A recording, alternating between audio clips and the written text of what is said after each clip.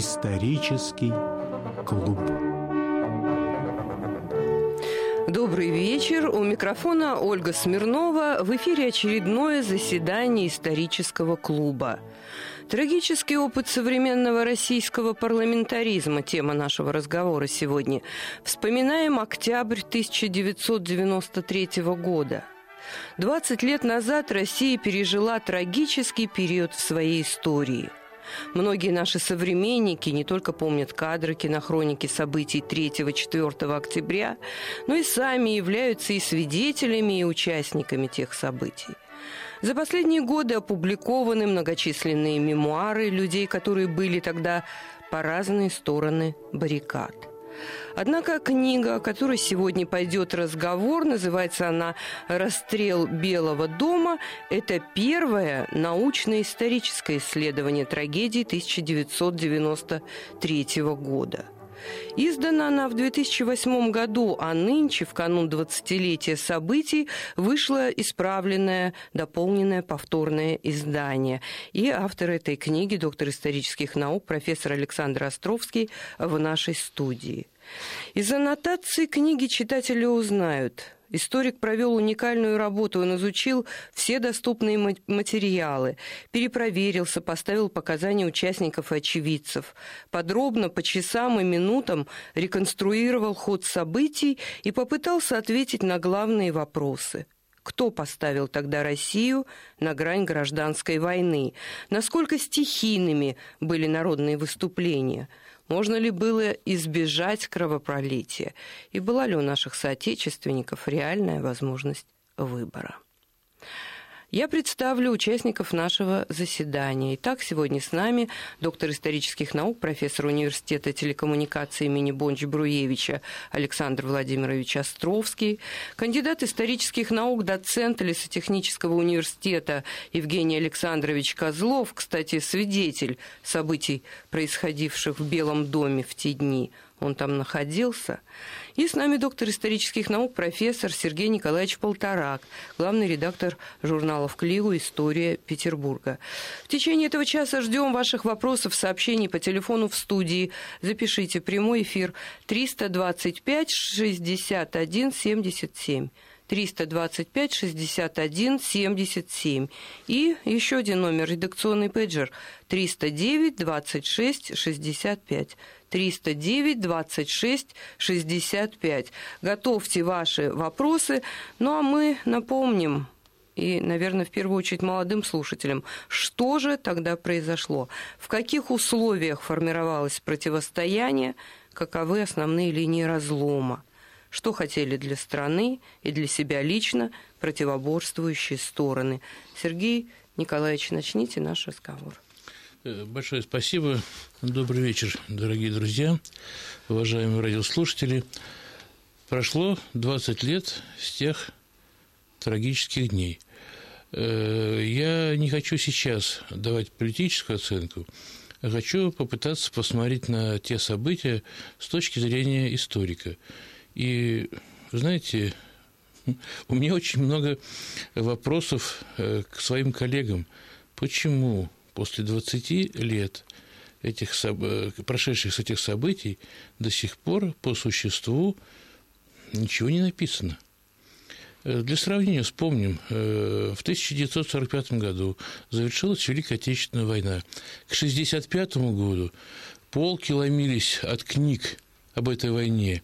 Историки пытались анализировать события.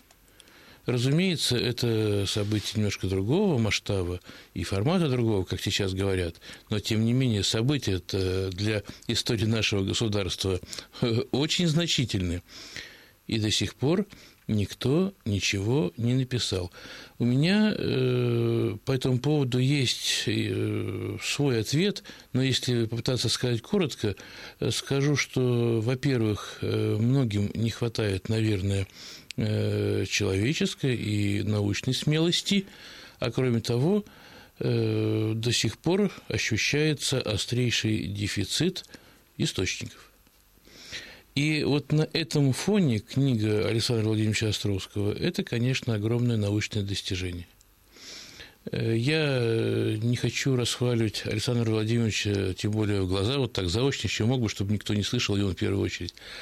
Тем не менее, я хочу отметить, что, как любую книгу, вот книгу «Расстрел Белого дома», еще когда вышло первое издание, я сначала воспринял, когда только взял ее в руки, как попытку Александра Владимировича написать нечто публицистическое.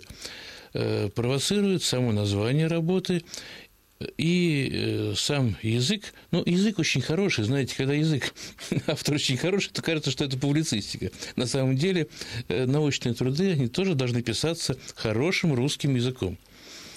Но, как и многие, наверное, историки, я начал книгу читать с конца, я посмотрел на сноски, и сразу же мне стало ясно, что это действительно колоссальный труд.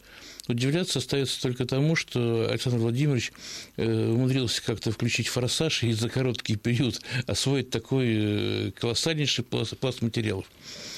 В хороших работах всегда есть своя изюминка. В этой работе тоже есть своя изюминка, а именно многочисленные интервью с теми людьми, от которых зависели тогда политические события в нашей стране.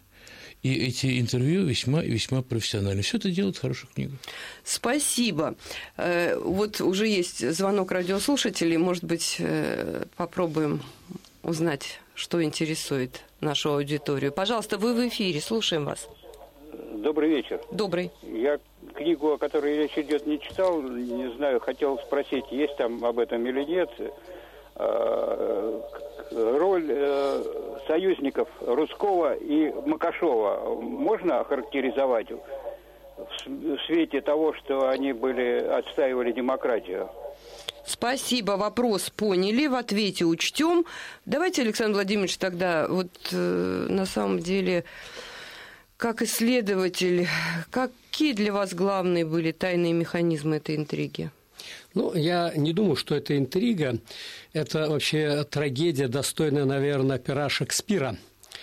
Я думаю, что начать нужно с крушения Советского Союза. Когда в 1991 году рухнул Советский Союз, и перед нашей страной встал вопрос, куда и как она пойдет дальше, то среди демократов, а в Белом доме под председательством Бориса Николаевича Ельцина к 1991 году сложилась достаточно сильно демократическая, либерально-демократическая группировка. Начался раскол.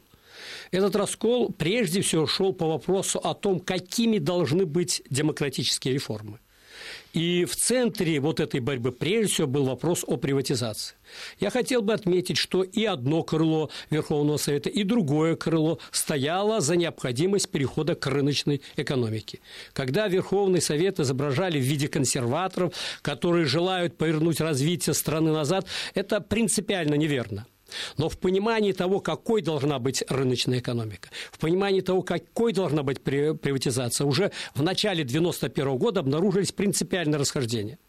Та группировка, которую возглавил председатель Президиума Верховного Совета Хасбулатов и вице-президент Рудской, стояла, во-первых, за то, чтобы сохранить в руках государства то, что называется командными высотами в экономике. То есть сохранить энергетику, транспорт, сохранить крупную промышленность, значительную часть военно-промышленного комплекса и так далее. И приватизировать в первую очередь это легкую промышленность, мелкую промышленность и так далее. По крайней мере, оставить в руках государства то, что дает государству прибыль. Вторая группировка, которую представлял Гайдар, которую представлял Рудской, и выразителем интересов, который стал Хасбулатов, стояла за то, что тогда называли приватизацию под нуль, чтобы уничтожить весь государственный сектор. И как раз эта группировка предлагала начать приватизацию не с убыточных предприятий, которые грузом вешали на государственном бюджете, а начать с наиболее доходных, наиболее рентабельных предприятий. И эти предприятия в условиях начавшегося экономического кризиса, конечно, могли купить только те, у кого были деньги. Вот первый вопрос, из-за которого развернулась борьба. Если на 1992 год старт приватизации был дан этими двумя группировками более-менее единодушно, то уже осенью 1992 года когда стали разрабатывать план приватизации на 93-й и будущие годы, возникли непримиримые противоречия. Вот эти противоречия, если хотите, стали главным яблоком раздора между Верховным Советом, съездом народных депутатов и Кремлем. Именно борьба вокруг этого вопроса и привела прежде всего к трагическим событиям осени 1993 года. Но был еще один принципиально важный вопрос. Этот вопрос был связан с разоружением. В 1992 году Борис Николаевич Ельцин подписал так называемый договор об СНВ-2, о сокращении ядерных разоружений. Мы знаем, что борьба вокруг его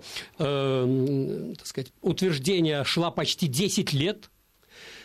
И одним из важнейших пунктов вот этого, или приложений к этому договору, была так называемая ядерная сделка.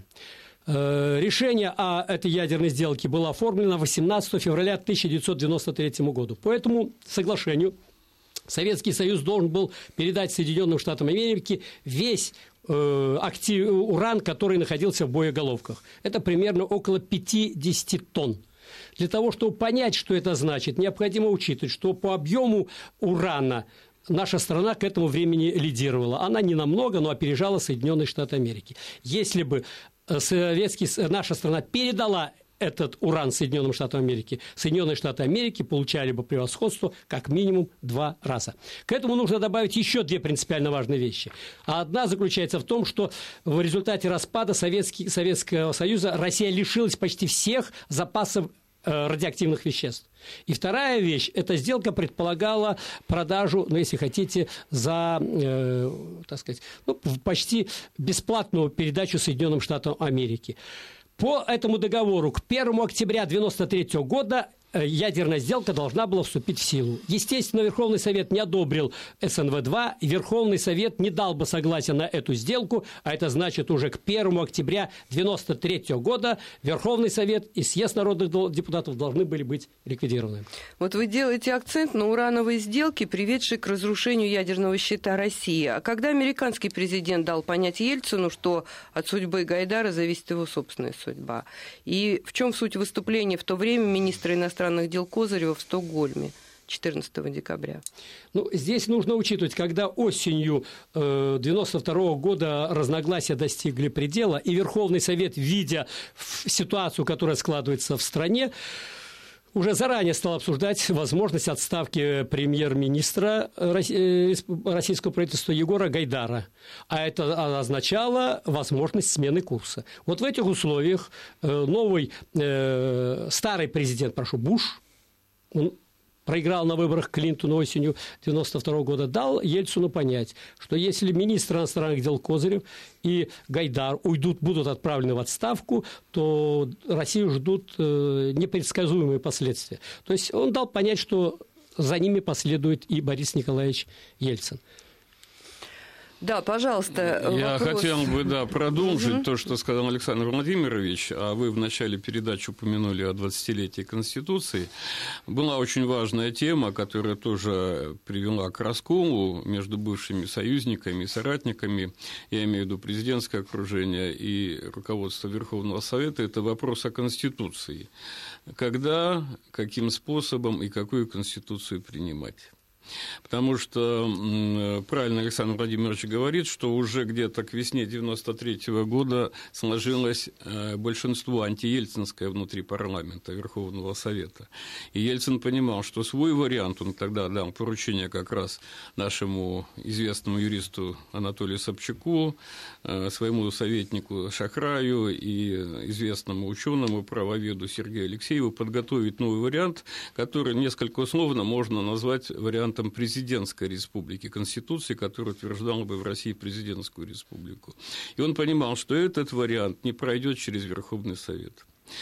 А Верховный Совет все-таки уже заканчивал работу над проектом Конституции, хотя были разные точки зрения, что можно подождать, можно не торопиться, но тем не менее вопрос о Конституции стал как бы ключевым политическим вопросом, и он привел к этому противостоянию. И оно превратилось в такой клинч двоевластия. Съезд хотел отправить в отставку президента, осуществив законную конституционную процедуру импичмента, а президент хотел несколько раз еще до событий осени 1993 года распустить парламент, в том числе с применением таких отравляющих, можно сказать, веществ.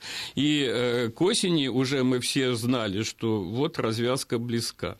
И, кстати, я сразу скажу, что мне, как представителю коммунистической оппозиции в то время, было очень трудно выбрать за Рудского, за Ельцина. Многим представителям рядовым оппозиции сказал, что они все там разрушители Союза, все приватизаторы. Но, тем не менее, в конечном итоге мы заняли позицию защиты конституционного строя.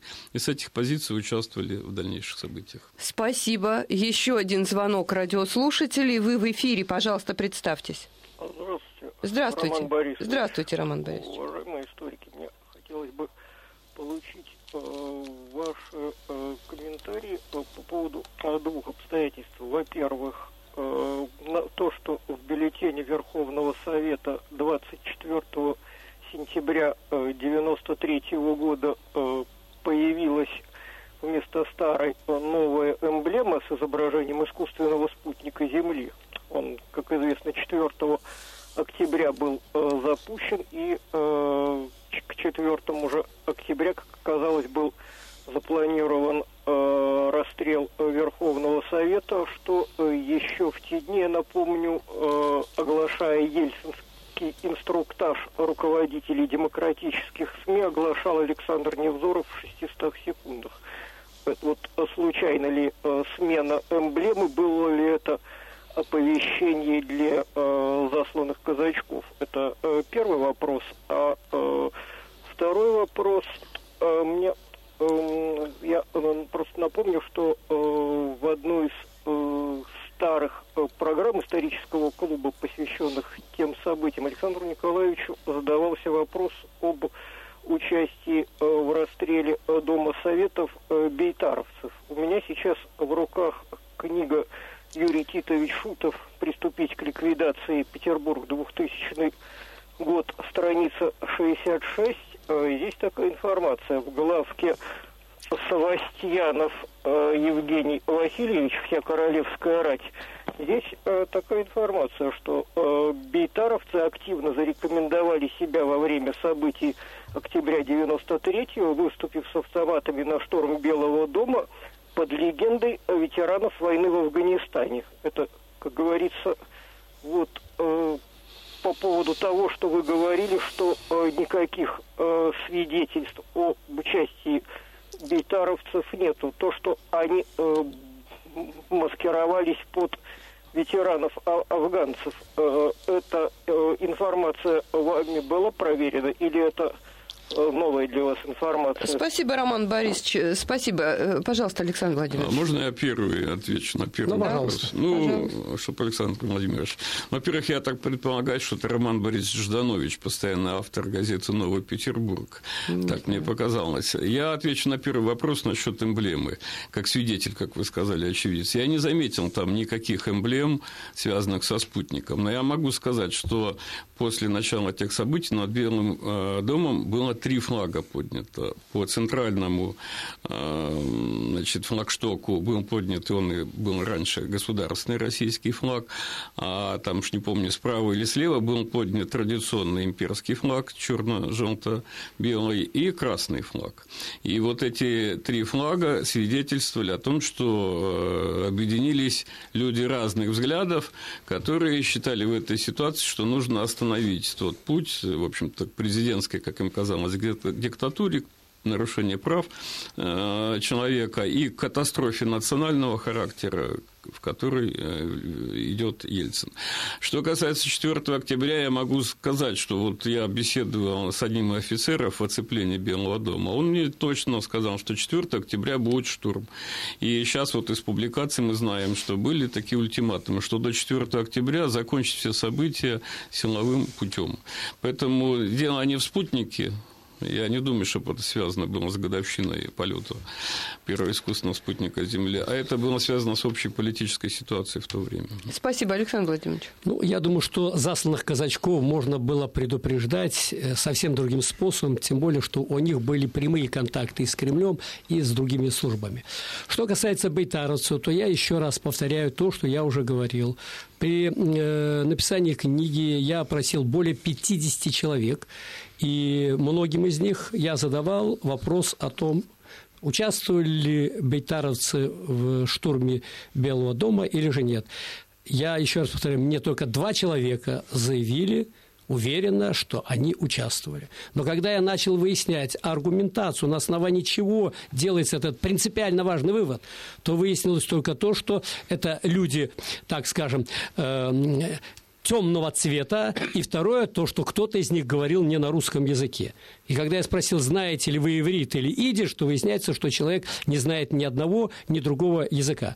Что касается афганцев, то на этот счет есть воспоминания о том, что Котенев, руководитель Союза афганцев, вел переговоры с Кремлем, участвовал в подготовке этой группы солдат, которая принимала участие на броне танков в событиях 4 октября 1993 года. Что касается Шутова, то я думаю, Шутов в этих событиях не участвовал и вряд ли может быть свидетелем на этот счет.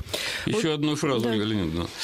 Я наблюдал, как эти афганцы, почему-то многие из них были в кожаных таких пальто, от американского консульства двигались как раз в сторону Белого дома. Они были вооружены даже не армейским оружием, некоторые с помповыми ружьями бежали. Потом, я знаю, их посадили, там, БТРы, танки, но снайперских винтовок я не видел. Более того, я думаю, что могли и они быть жертвами тех неизвестных снайперов, которые на высотках сидели, они бежали к Белому дому. Я дополню одну секундочку. Раз вы упомянули помповые ружья, помповыми ружьями в 3-4 числа были вооружены прежде всего работники милиции. И из помповых ружей они стреляли газовыми патронами. Уважаемые радиослушатели, еще раз напомню, телефон в студии 325-61-77. Звоните 325-61-77. Редакционный пейджер 309-26-65. 309-26-65. Исторический клуб.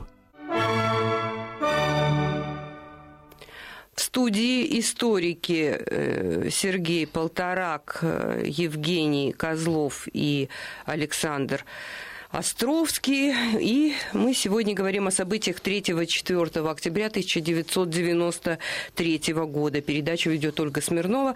Звоните, уважаемые радиослушатели. У меня вопрос такой. После указа президента 1400 началась организация обороны Белого дома. Может быть, что-то об этом может нам рассказать Евгений Александрович? Я не могу все рассказать, поскольку я прибыл в Москву с небольшой делегацией оппозиционеров из Санкт-Петербурга 28 сентября. То есть первые этапы обороны. Они, кстати, описаны, Александр Владимирович может о них подробно сказать. Что касается самой обороны, я видел потом в последующие дни, это баррикады, это убеждение многих защитников Белого дома, что они с помощью живого кольца, как в августе 1991 года, предотвратят участие вооруженных сил в расстреле Белого дома, и за эту иллюзию многие из них поплатились жизнью. Это те сотрудники Департамента охраны Верховного Совета, которые с короткоствольными автоматами АК-74 там присутствовали, я их тоже видел.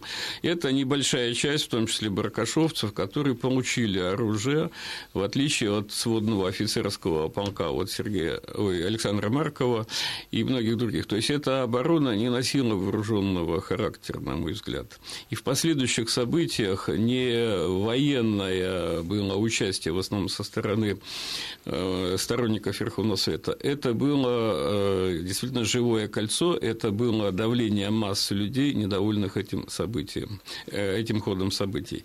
Что касается, я еще затрону одну тему тактики. республики, то мы как раз выдерживали тактику мирного развития этого конфликта, затягивания конфликта, потому что мы понимали, любой силовой вариант не в пользу будет защитников вооруженных. Но вот в чем, давайте напомним, был план Хасбулатова, ведь он усиливал кризис двоевластия. Я говорю о документе под названием «Организация работы руководства сопротивления». Пожалуйста, Ольга Александр Владимирович. Леонидовна, я думаю, что прежде всего слушателям нужно напомнить, что вот этот конфликт, о котором мы говорили, привел к тому, что 21 сентября 1993 года Ельцин издал упомянутый вами указ 1400. Что означал этот указ? В указе говорилось, что распускается Верховный съезд народных депутатов и распускается Верховный Совет. Имел ли президент на это право? По действующей тогда Конституции он не имел права распускать ни один из этих органов. Более того, в Конституции был записан пункт, в котором говорилось, в случае, если президент принимает такие решения, с момента подписания он утрачивает свои президентские функции. Это означает, что 21 числа в Москве произошел государственный переворот. Президент страны, как представитель исполнительной власти, по сути дела, взял на себя власть законодательную, сконцентрировал в своих руках всю полноту власти. Это присвоение власти. Это, если хотите, определенная статья, означающая государственное преступление. С этой точки зрения все события, которые развивались с 21 по 4 октября, это государственный переворот, в ходе которого решался вопрос, кто победит. Парламент, лишенный полномочий, или Кремль, президент, который посягнул на парламентские законодательные полномочия. Вот на самом деле интересно, а почему вот с вашей точки зрения так по-разному понимали верность Конституции? Ведь каждый, в общем, в интересах России действовал, как декларировал. Ольга Леонидовна, я думаю, что касается Бориса Николаевича и его окружения, то они отлично понимали, в чьих интересах они действуют. В своей книге я привожу данные о том, за какие гроши продавались заводы. Продавались природные ресурсы, нефть, газ продавались, за копейки продавались. Причем большинство наших тогда рождавшихся олигархов не имели даже этих денег. И я привожу данные, и в том числе воспоминания Ельцина, что они покупали эти предприятия на кредиты, которые давали иностранцы. Но иностранцы не могли дать человеку деньги просто так. Любой банк дает кредит только под какие-то гарантии. Следовательно, это были подставные лица определенных финансово-промышленных группировок Запада, с которой прибирали к своим рукам национальное богатство. Если говорить об интересах России, то интересы России в данном случае выражал именно Верховный Совет, разогнанный Верховный Совет и съезд народных депутатов. Вот в вашей книге, Александр Владимирович, есть такие слова и статьи в газете «Московский комсомолец». Часы на фасаде Министерства безопасности России показывали вашингтонское время. Это вы процитировали, рассказывая, в каких условиях, какого противостояния проходила работа над проектом Конституции Российской Федерации. Вот в чем суть? А суть, есть масса воспоминаний, которые заключаются в том, что Борис Николаевич Ельцин с определенного момента почти безоговорочно выполнял все требования, которые исходили от Вашингтона. Я привожу данные о том, что с 1992 года почти во всех министерствах были советники американские. Мы сейчас хорошо знаем, что в управлении госимущества, которое возглавлял Чубайс, там были даже отставные офицеры Центрального разведывательного управления, которые помогали Чубайсу готовить его программу приватизации. В это управление стекалась вся информация о предприятиях, в том числе о государственных предприятиях. И вот эти советники американские, они получали доступ к государственным секретам. Поэтому, на мой взгляд, никаких сомнений относительно того, что эта группировка выражала интересы не русского капитала, а иностранного капитала не может быть даже и речи. Так, я хочу вернуться к юридической все-таки стороне, а не политической и экономической. Очевидно, с точки зрения юридической, Ельцин совершил государственный переворот. Он не имел права по действовавшей тогда Конституции, там, по-моему, 126-я статья была на этот счет, распускать Верховный Совет.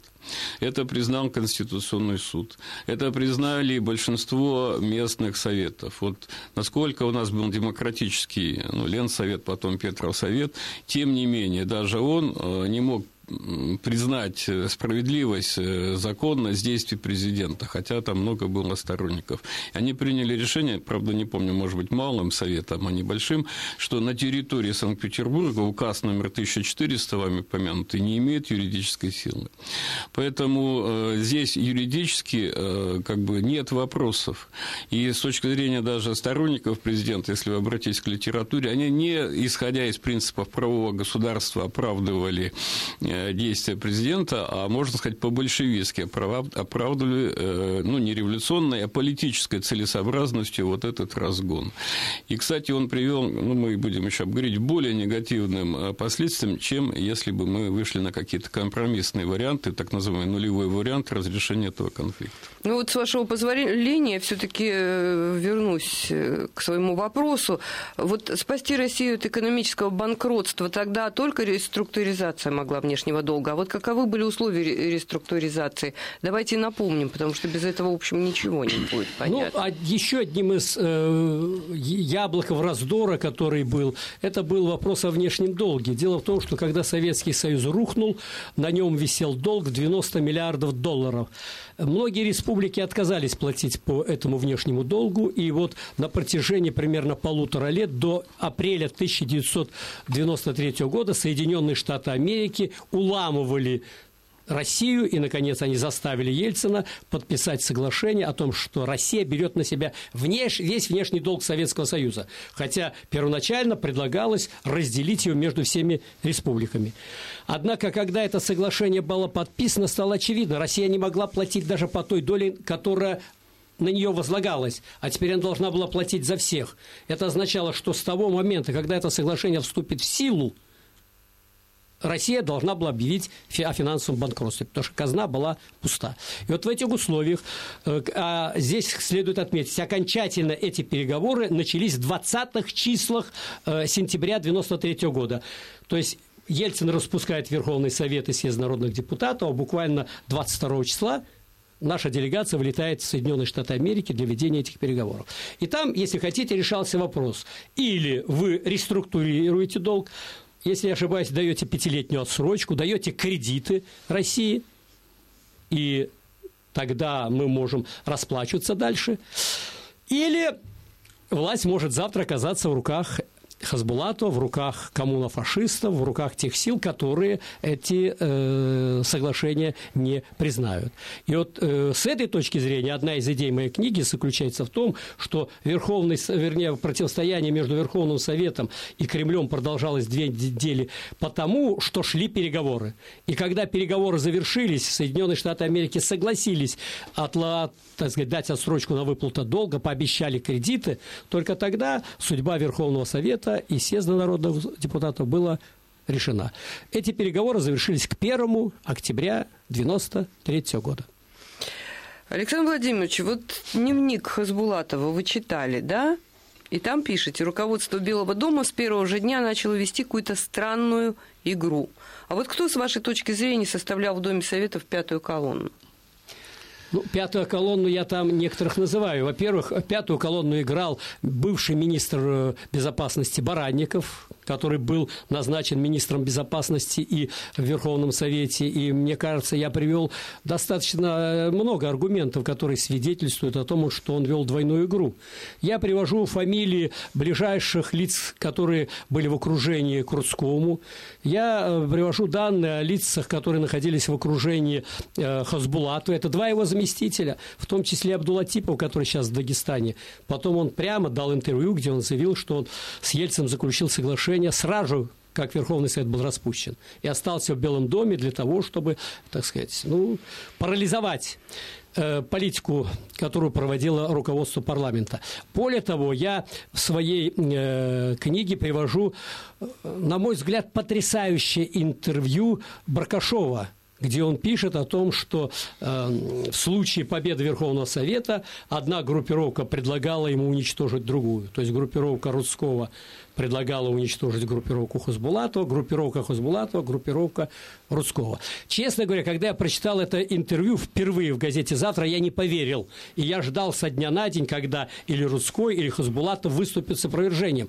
Прошло не 20, но где-то уже лет, наверное, 15 с тех пор, но никто из них так и не опроверг это интервью. Более того, я в своей книге привожу воспоминания генерала Колоскова, это бывший начальник пограничного училища, который пишет, что чекист, он пишет, что когда он пришел в Белый дом, то он заметил, что вдруг ко всем ведущим людям в Белом доме, в том числе и к нему, представляют телохранителей без их просьбы. Он говорит, у меня были люди, которых я мог, у него уже контакты были в госбезопасности, мог бы предложить на должность телохранителя. Нет, мне предлагают человека, которого я не знаю. И он говорит, у меня складывалось впечатление, что всех нас взяли под контроль, и если нужно, нас могли в один момент нейтрализовать. А вот кто на самом деле финансировал Фронт национального спасения? Илья Владиславович Константинов на прямой ваш вопрос ответил: не скажу. А что мы сегодня можем добавить? Все-таки много времени прошло. В своей книге я обратил внимание на слухи, которые циркулировали среди журналистов в те годы. А слухи эти сводились к тому, что Фронт национального спасения финансировал фонд поддержки демократических реформ. Я пытался встретиться с руководителем этого фонда Насеткиным, мне удалось раздобыть его телефон, но встреча так и не состоялась. Хотя дважды назначалась встреча, но буквально один раз за несколько минут мне позвонили, что он не придет. Другой раз я пришел, но Насеткин не пришел. В прошлом году, 2 октября, я брал интервью у бывшего вице-премьера правительства Ельцина Михаила Никифоровича Полторанина и рассказал ему вот этот эпизод, и сказал, можно ли доверять тем слухам, что Фронт национального спасения финансировал фонд поддержки демократических реформ. На это Михаил Никифорович сказал нет. Когда я сделал удивленные глаза и спросил, а кто же тогда финансировал? Он сказал, Фронт национального спасения финансировали мы, то есть Кремль. И дальше мне рассказал очень любопытную историю. Она сводится к следующему. Когда рухнул Советский Союз, то есть или в декабре 91 или в начале 92 года, он сказал, Ельцин собрал ближайшее окружение и поставил вопрос, что делать дальше. Он говорит, разногласий не было, что мы должны создавать демократическое общество, демократическое государство. Но никто, говорит, даже не затронул вопрос оппозиции. Тогда я сказал, но если есть демократия, должна быть оппозиция. А у нас нет оппозиции. Тогда давайте создавать оппозицию.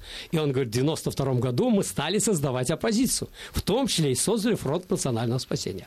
Можно ли доверять этому утверждению Михаила Никифоровича? Покажет будущее. Но у меня есть основания думать, что он прав. Правда, логика была другой. Я думаю, логика заключалась в следующем. Есть хорошая формула. Если не можешь подавить оппозицию, значит, ее нужно возглавить. Кремль понимал, что оппозиция возникает. Оппозиция, сила ее будет расти. Значит, ее нужно возглавить.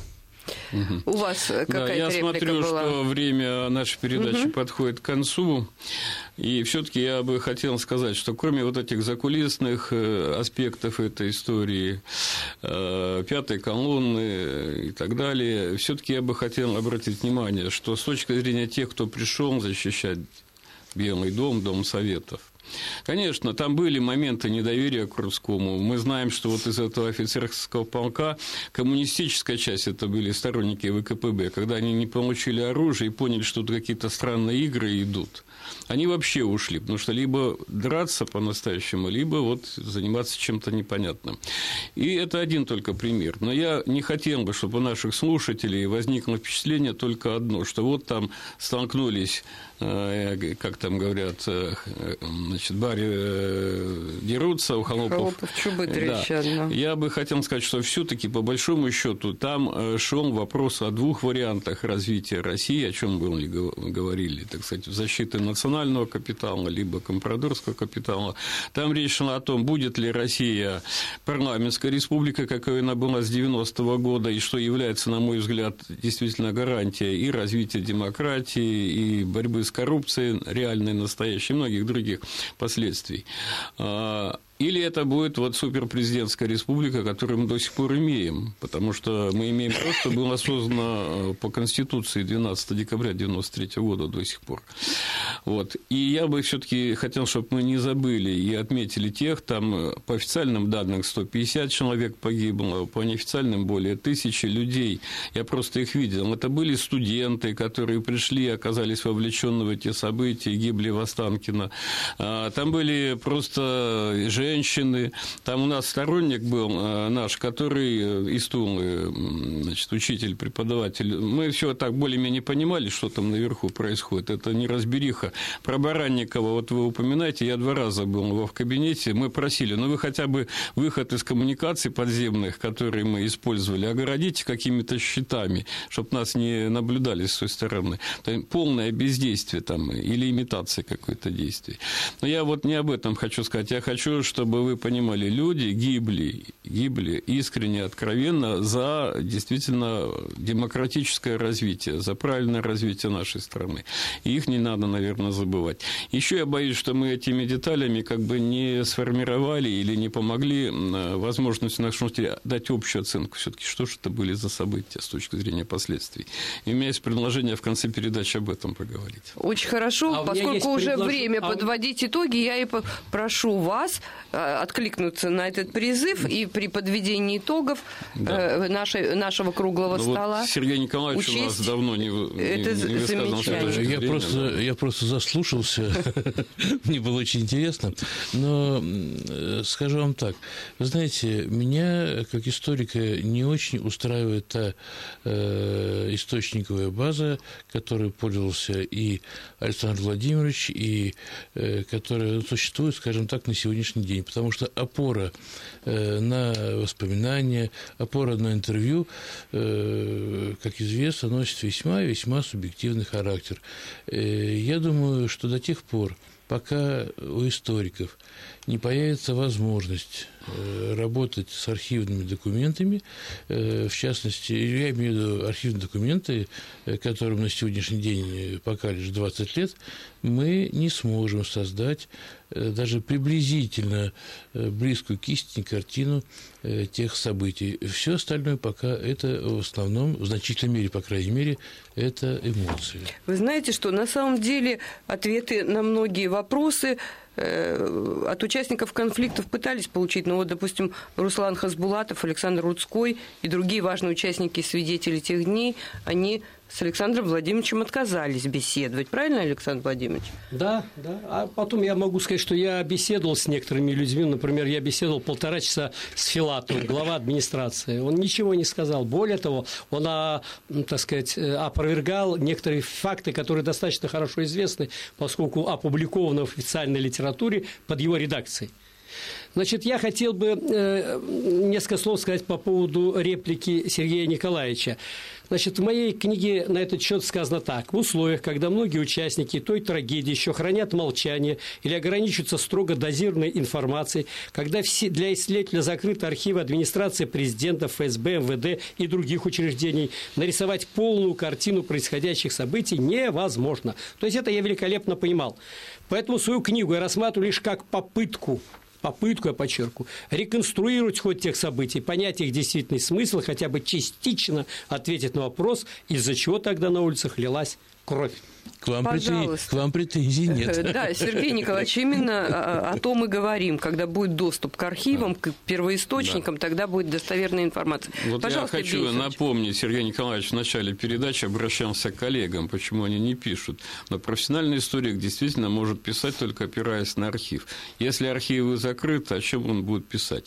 И в этом связи надо отдать должное. Я вот с большим интересом прочитал книгу Александра Владимировича. Это полная концептуальное, я бы даже сказал, исследование. Там не просто очевидцы описывают какие-то события. Он выстроил концепцию развития, может быть, спорную, может быть, в каких-то вопросах. Он там ставит вопрос, это было стихийное народное восстание, как многие из нас воспринимали эти события, особенно 3-4 октября. Либо это была большая провокация, тогда, я уж забыл, как там называл, Министерство госбезопасности России и всех, кто с ним был связан. Поэтому я хотел бы вопрос Сергея Николаевича или его упрек к историкам обратить к властям. правду об этих событиях можно воссоздать не только с помощью каких-то инициативных исторических исследований. Вот дважды Дума как бы создавала комиссии по расследованию, но они так и не завершили свои работы. Была объявлена амнистия, которая, ну, сейчас вопрос не об уголовном преследовании, но объявление результатов. Там очень много у Прошкина, следователя Генпрокуратуры, фактов. Так эти факты неизвестны большинству граждан России. Вот я со студентами, когда беседую на эти темы, ну, у нас там конституционное право, я правоведение, они путают события 91-93 года. Они все оценивают с точки зрения, даже те, кто читал, что вот был коммуно-фашистский мятеж против законно избранного президента Ельцина. И, слава богу, этот мятеж был раздавлен. Вот пока мы эту правду не доведем до сведения большинства, мне кажется, что очень трудно нам будет выбираться из той ситуации, в которой мы находимся. А я хочу сказать, что с точки зрения, опять-таки, политической и юридической, эти события говорят о том, что нынешний режим нелегитимен. Я понимаю, что прямо написано в моей книге. Да, нелегитимен. Конечно, это по большому гамбургскому счету, юридическому, но это все представители режима понимали. И Ельцин, и все его последователи. И именно поэтому они не могли. Вот если бы были свободны у нас выборы, я уж так говорю, без всяких обязательств перед прошлым, они могли бы все это сказать. Но они не могут это сказать, потому что все повязаны одной веревочкой, мне кажется. И эта круговая порука, она влияет очень плохо на все судьбы нашего народа и нашей России. Поэтому я за правду и за то, чтобы, наконец, эти события получили достойное освещение. Очень коротко. Я в заключение хотел бы буквально 2 слова сказать. Когда я свою книгу писал, я понимал свои возможности. Но смысл или ценность я вижу в 2 вещах. Первое, я записывал воспоминания людей, которые уходят. Уже есть люди, которые никогда не поделятся воспоминаниями. Я записал более 50 воспоминаний. Это первое. И второе. Я ее опубликовал тогда, когда еще очень многие живы. То, что у меня неправда, сейчас еще можно исправить. И я даю возможность людям, там живые люди упомянуты. Пожалуйста, если это неправда, напишите, опровергните. Ну, а я хочу напомнить, что все-таки главным результатом октябрьских событий 1993 года явилось принятие новой Конституции России, 20-летие которой мы будем отмечать нынче. Президентская или парламентская республика. Был ли реальный выбор у россиян? Для меня, прочитавшей эту книгу, ответ очевиден, но а нашим радиослушателям, очевидно, будет услышать еще и наше мнение, когда будем говорить о 20-летии Конституции Российской Федерации. Поэтому надолго не прощаемся, уважаемые радиослушатели. Спасибо всем, кто позвонил. Извините, если кому-то не удалось дозвониться во время эфира. Сегодня с нами в историческом клубе были доктор исторических наук, профессор Сергей Полтора, главный редактор исторических журналов «Клио. История Петербурга», кандидат исторических наук, доцент лесотехнического университета Евгений Александрович Козлов, свидетель событий, происходивших в Белом доме в те дни, и доктор исторических наук, профессор университета телекоммуникации имени Бонч-Бруевича Александр Владимирович Островский. Выход в эфир обеспечили звукорежиссер Алексей Худяков, инженер Сергей Корешков, а провела я, ведущая исторического клуба Ольга Смирнова. До свидания. Всего вам доброго.